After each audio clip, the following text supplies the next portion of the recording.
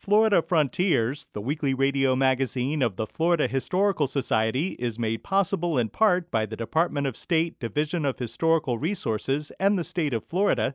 It's also made possible by the Jesse Ball DuPont Fund and by the historic Rossiter House Museum and Gardens in Eau Gallie, celebrating pioneer history, the natural environment, and women's history. Available for weddings and events at rossiterhousemuseum.org.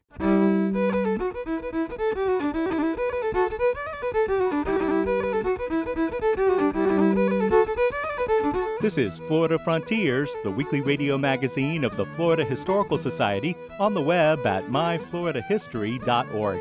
I'm Ben Brotmarkle, and coming up on the program, a first-hand account of 1830s Florida in the book An Englishman in the Seminole War. He was befriended by several of the doctors, and so he became very useful to the Army in St. Augustine and then, of course, eventually in the Seminole War.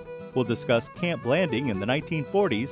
The construction problems encountered included the land itself, its remote location, the need to construct roads and rail lines to bring in construction materials, and the demand for 25,000 workers. And we'll visit the Cotton Club in Gainesville. All that ahead on Florida Frontiers.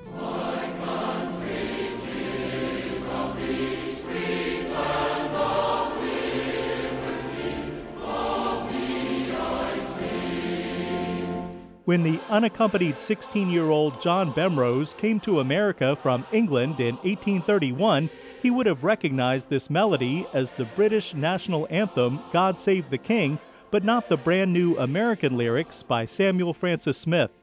The book An Englishman in the Seminole War, a memoir based upon the letters of John Bemrose, presents a first-hand account of the people and places of the period, available to the public for the first time. Randall J. Agostini is the great-great-grandson of John Bemrose and editor of the book. Agostini says that Bemrose had a specific purpose in mind when writing his letters. It seems as though that he had an errant son, a child that was probably more rebellious. And he, I think, was trying to figure out a way how he could communicate with this boy in a way that was kind of exciting and also neutral. And so he used his experiences in the days that he spent in the United States in the Army as a vehicle to communicate a lot of his thoughts as to what a person should be and act and that sort of thing. And I think that was his main purpose. In fact, I think that it resonated so well in the family that the other children also wanted copies of the letters he wrote. Randall Agostini was born in Trinidad, grew up in England, served in the British Army, and returned to Trinidad where he had a career as a commercial pilot. He emigrated to the U.S. in 1987 and now lives in Florida. Agostini first became aware of the letters of John Bemrose as a child when he and his two sisters lived with their grandparents in England. My grandmother heard about these letters through her sister, who lived in Rochester, and her name was Beatrice.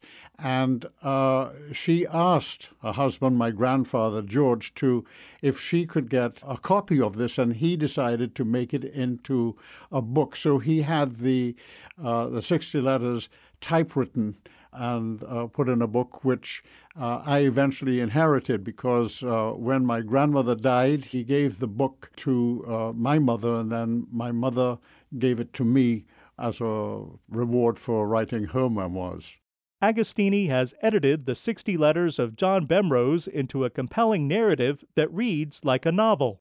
I have to thank the technology because when I received the letters, or when I received the book, it was at a time where computers, home computers, were now starting to develop. And so what I was able to do, with the advantage that John Bemrose didn't have or other authors of his time did not have, was that you could pretty much start anywhere with the material that I had and just develop it from that. And you had tools like you could find words, and see how they interrelated one to another. You could find mistakes that way. And I grew to respect authors especially of the 18th century and before, writing books, because how they must have been brilliant to remember everything they wanted to put down at the end of the book and how it correlated to what was in the beginning of the book, which was a computer, of course, makes that a very, very easy process. Thanks to Agostini's editing, the writing of John Bemrose is no longer in letter form. His story is now presented as a memoir. Well, I actually did start from the beginning, and I would take the first letter, and I patterned the chapters per letter, which I eventually changed for this particular book. And I just went through them one by one. And the story itself sort of developed on its own, because I found that there may have been duplications of the same story in different letters. And often it was seen by John from a different perspective, and I found that very interesting. And so the composite picture of a particular story was even more interesting as a result. For more than 150 years, John Bemrose's experiences in Florida during the Seminole War was only read by his family members and descendants. Eventually, Agostini realized that the public might find the story to be engaging and informative. It was really written for my family. We're all progeny of him. And so that was really what it was for. I had originally copied the book, Xeroxed the book, and I had sent copies all over the world to the extended family of my mother. And there were over 30. And that generated a lot of interest. But because of the quality of the copy, and also the difficulty of reading the language, the way it was written at that time, it was not an interesting read as what I tried to make it into as a real story that followed one day upon the next. Agostini has succeeded in transforming the letters into a compelling work accessible to modern readers. John Bemrose came to America from England in 1831 as an unaccompanied 16-year-old. Although he was too young to serve in the United States Army, he was accepted anyway. He was a young man, and he had the misfortune. At the time, he was an apprentice. We would call him a druggist there. They would call him a chemist in England. And he was an apprentice chemist and very happy working there. But there was a person who he worked with who looked as though he befriended him, was really his enemy. And as a result, John Bemrose ran away from that institution. And I don't think that he knew exactly what he was going to do. He was just running away from a situation, and he found himself in Liverpool, and he had this excitement of seeing the ships and beginning to have this wanderlust of a young man, and he sold the greatcoat that his father had given him to pay for the voyage to come to America. And he had very little money left with him after paying for the passage. So he landed up in New York, and eventually he walked to Philadelphia. He walked through New Jersey, and he ran out of money, and he became completely dependent upon other people. And so he realized it was he was able to join. First of all, he tried the Navy, and then he subsequently joined the Army because I think they were paying a little bit more up front. Bemrose documented his life as a dedicated hospital steward both before and during the Second Seminole War. His detailed writing tells us a lot about medical practices in 1830s Florida. This was, I think, a huge accident. What happened was the hospital in St. Augustine needed professional people. And the training that he had received, although he thought it was sort of more provisional sort of training, had a great deal more expertise. But the other thing that happened to him is that he was befriended by several of the doctors. And so he became very useful to the Army in St. Augustine and then, of course, eventually in the Seminole War. Anyone interested in Florida history will find Bemrose's descriptions of 19th century St. Augustine, Jacksonville, Micanopy, and other locations intriguing. Randall Agostini. Oh, yes, he had to travel. The Army made him travel around Florida quite extensively in those days, mainly by boat, because they didn't have a road system as we know it now. Bemrose also shares his memories of walking through the Florida wilderness and personal observations of people who are now historic figures, including Osceola and Charles Bulow. The Seminole War, in fact, was the training ground for a lot of important officers in the Civil War. And they were junior officers during the Seminole War, and they became important people in the Civil War. And, of course, he remembered those people at the time when he started to write his letters. John Bemrose wrote his letters between 1863 and 1866, 30 years after the events he's describing in Florida. In a separate essay at the end of the book, Bemrose offers his perspective on the American Civil War, which is happening as he reflects upon his experiences in the Seminole War. In his first-hand account, Bemrose talks about people of diverse nationalities and backgrounds that he encounters, and he's most impressed with enslaved people. Yes, I think this was a big difference for him. England, there was no real slavery in England. Britain had its slaves in its colonies. And so an English boy coming to America, this is where he would come across slavery for the first time. And so it was a society that he was not used to. And it was easy to see, especially in the South, how it became very graphic to him as to how these people had to live and work. Randall Agostini feels as if he came to know his great-great-grandfather by editing his memoir. He was very observant in almost a philosophical way, and he was able to transfer those thoughts onto paper. Which we are the beneficiaries of. The other thing is that I found it interesting how he was a very religious person in his themes and how he introduced his faith, although he wasn't a practicing Christian, how he introduced his Christianity into his daily life. Randall J. Agostini is editor of the book An Englishman in the Seminole War, a memoir based upon the letters of John Bemrose, published by the Florida Historical Society Press.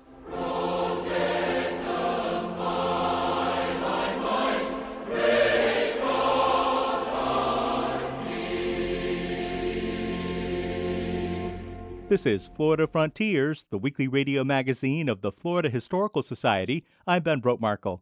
Visit us anytime online at myfloridahistory.org, where you can register for the Florida Historical Society 2022 Public History Forum and the 33rd Annual Marjorie Kinnan Rawlings Society Conference, May 19th through 21st in Gainesville.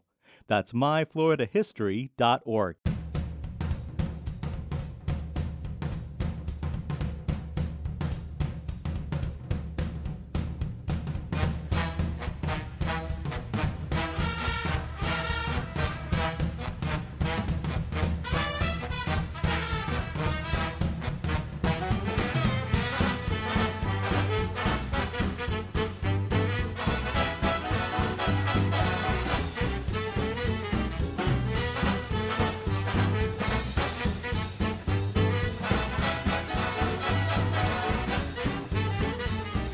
Joining us now is Connie Lester, Associate Professor of History at the University of Central Florida, Director of the Riches Digital Archiving Project, and Editor of the Florida Historical Quarterly.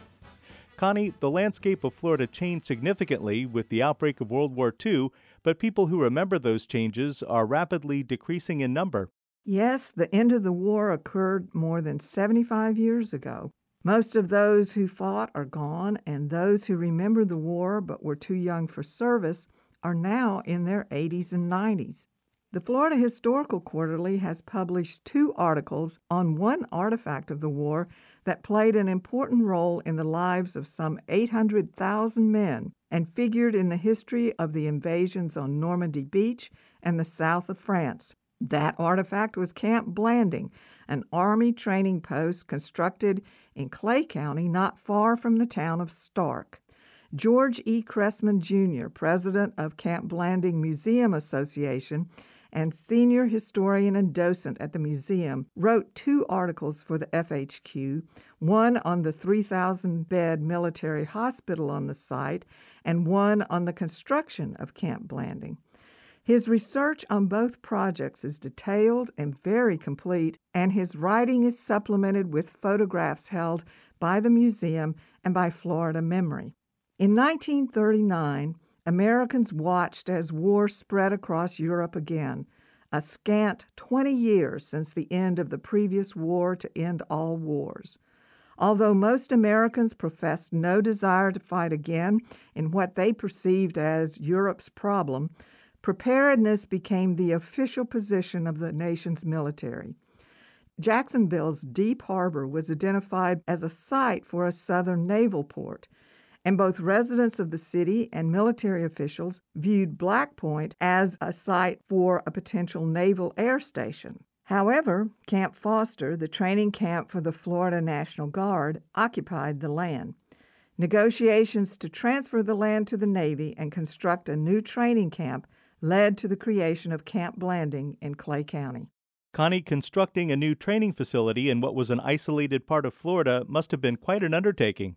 Indeed it was. The timeline set by the military called for the completion of the camp within 3 months. Although a significant amount of the work had been done within the time frame, the camp was not completed until late 1941.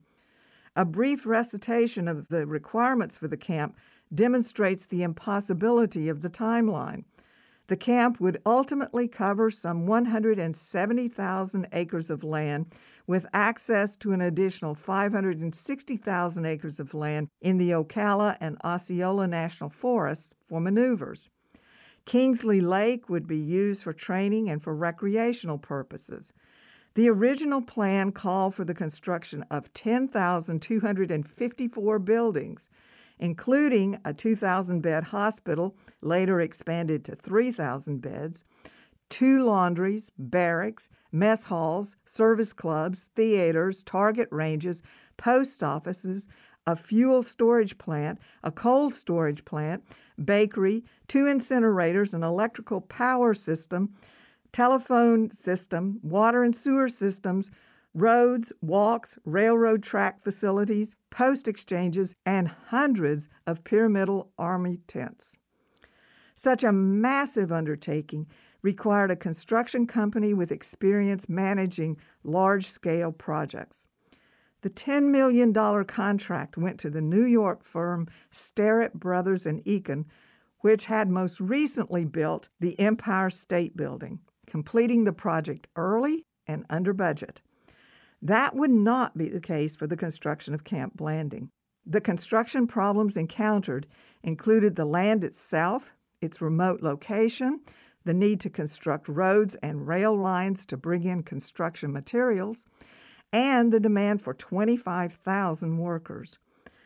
The cost rose from the initial estimation of $10 million to $27 million and elicited a congressional investigation. First pushed by Michigan Representative Albert J. Engel, the investigation by the Senate subcommittee, chaired by Harry S. Truman, provided a more extensive investigation. In August 1941, the committee issued its report, which concluded that, quote, lack of adequate plans, end quote, had caused the cost overruns and laid the primary blame on the general staff. Throughout the project, Sterrett Brothers and Eakin encountered problems with labor. The 2,000 workers they brought from New York were highly skilled union members. Southern workers were less skilled and opposed to unionization. Nevertheless, the job remained unionized, and new workers were required to join. The construction company overcame the problems associated with unskilled labor through a series of innovations that included the use of prefabrication techniques. Once the system was fully in place, a mess hall could be assembled in 30 to 45 minutes. How soon did troops begin arriving at Camp Blanding? Although the camp was by no means complete, the first troops, the 31st Infantry Division, arrived in December 1940 as scheduled. The weather was miserable, cold and wet, and the troops immediately erected tents on hutment platforms. Joe Starnes, an officer in the 31st and a member of the U.S. House of Representatives from Alabama, commented, quote, "A regiment of 1,815 men was moved in with not a single kitchen, latrine, or bathhouse available. This occurred in December in pouring rain. Only the grace of the Almighty God prevented an epidemic," end quote. After that first division arrived, many others followed. The 1st, 29th, 30th, 31st, 36th, 43rd, 63rd, 66th, and 79th, and the 508th Parachute Infantry Regiment all trained at Camp Blanding. The 1st and the 29th spearheaded the Normandy invasion, and the 36th was a spearhead unit in the southern France invasion. Training was often improvised and primitive. Conditions at the camp remained difficult in the heat, humidity, and mosquito-infested conditions of Florida, and the remote location of the camp produced housing problems during construction and recreational issues once soldiers began to arrive. In addition to being a training facility, Camp Blanding housed prisoner of war camps, served as an induction center for Florida volunteers and draftees, and housed the largest hospital in Florida to accommodate wounded evacuated from the battle. The facility was largely dismantled after the war, but still serves as a training facility for the Florida National Guard and houses the Camp Blanding Museum. An important history to document and remember. Thanks, Connie. You're welcome. Connie Lester is Associate Professor of History at the University of Central Florida, Director of the Riches Digital Archiving Project, and editor of the Florida Historical Quarterly.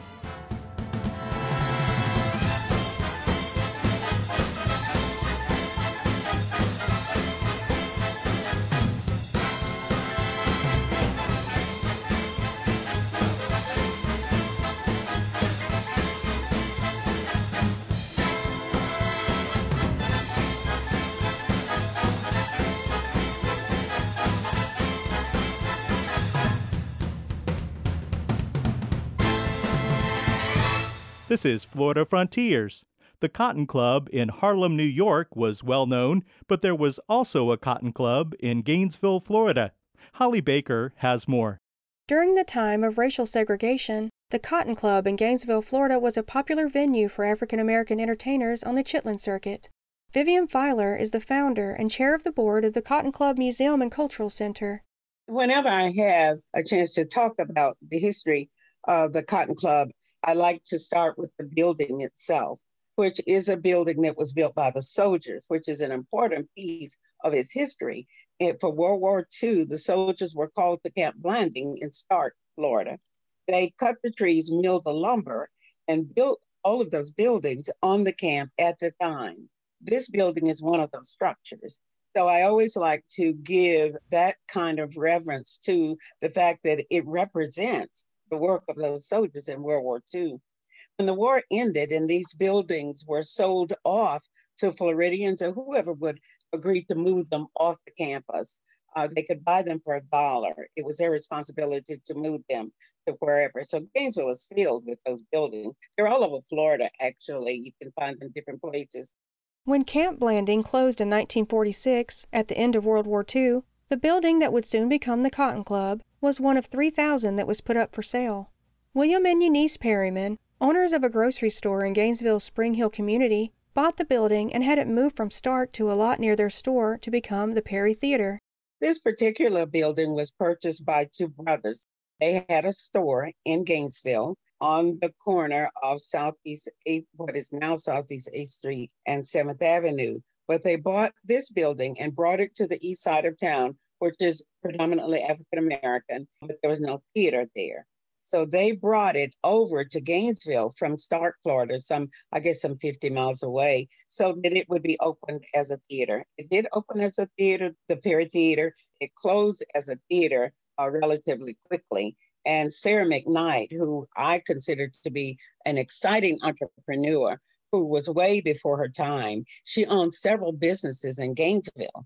And she purchased this building so that she could make it into a nightclub for African Americans, because at that time, obviously, it was segregation and Jim Crow, and we were not allowed into big clubs. By 1951, the Cotton Club was attracting talented musicians who were touring on the Chitlin circuit, such as James Brown, B.B. King, Bo Diddley, and Ray Charles. These bands came through. She opened the building as a big bands club, named it for the Cotton Club in Harlem, and that's where its name came from. So as bands came through, they were not yet famous bands. They were good, and they went on to be famous, but they traveled on something called the Chitlin Circuit. And the Chitlin Circuit was something that existed all over the East, all over the Southeast, wherever segregation was, the Chitlin Circuit was a part. It's just that there were different places on the Chitlin Circuit itself. But the mainstay of that usually was a hotel. Band players had someplace to stay, to live during the time they were in a certain area. But they weren't always right there in the same city. And Gainesville became then a place for them to stay because it housed the Dunbar Hotel. The Dunbar Hotel, the only black hotel in Gainesville, was a popular accommodation for performers on the Chitlin circuit. By the time that the Cotton Club building closed down in 1959, it was known as the Blue Note Club. The Blue Note Club never became as popular as the Cotton Club. By then, their jukebox had mostly replaced the live musical performances. After the Blue Note Club ended, the building was purchased and used as a warehouse for the Babcock Furniture Company until 1970. It remained vacant for several decades until 1995, when the Cotton Club building, along with 4 other buildings on the site, was sold to Mount Olive African Methodist Episcopal Church. Vivian Filer, a longtime member of the church, made it her mission to turn the Cotton Club into a museum and cultural center. In 2019, that dream became a reality. Today, the Cotton Club Museum and Cultural Center preserves and highlights African American history and culture through art exhibits, concerts, educational programs, and other community services. History begins at home. You know, it's broad, and we go back to Africa, and all of that is wonderful and near and dear to my heart. And wherever it fits, we will include it. But we want people to know they have heroes and sheroes right here in Gainesville. For Florida Frontiers, I'm Holly Baker, Public History Coordinator for the Florida Historical Society and archivist at the Library of Florida History in Cocoa.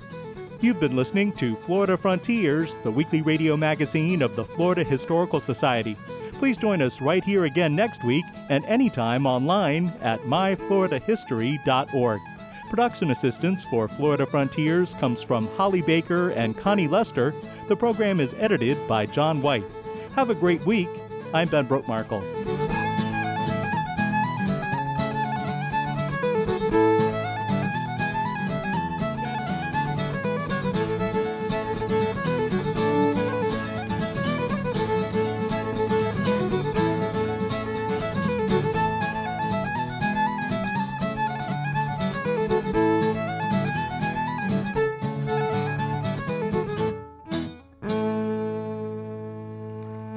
Florida Frontiers, the weekly radio magazine of the Florida Historical Society, is made possible in part by the Department of State Division of Historical Resources and the state of Florida. It's also made possible by the Jessie Ball DuPont Fund and by the historic Rossiter House Museum and Gardens in Eau Gallie, celebrating pioneer history, the natural environment, and women's history. Available for weddings and events at rossiterhousemuseum.org.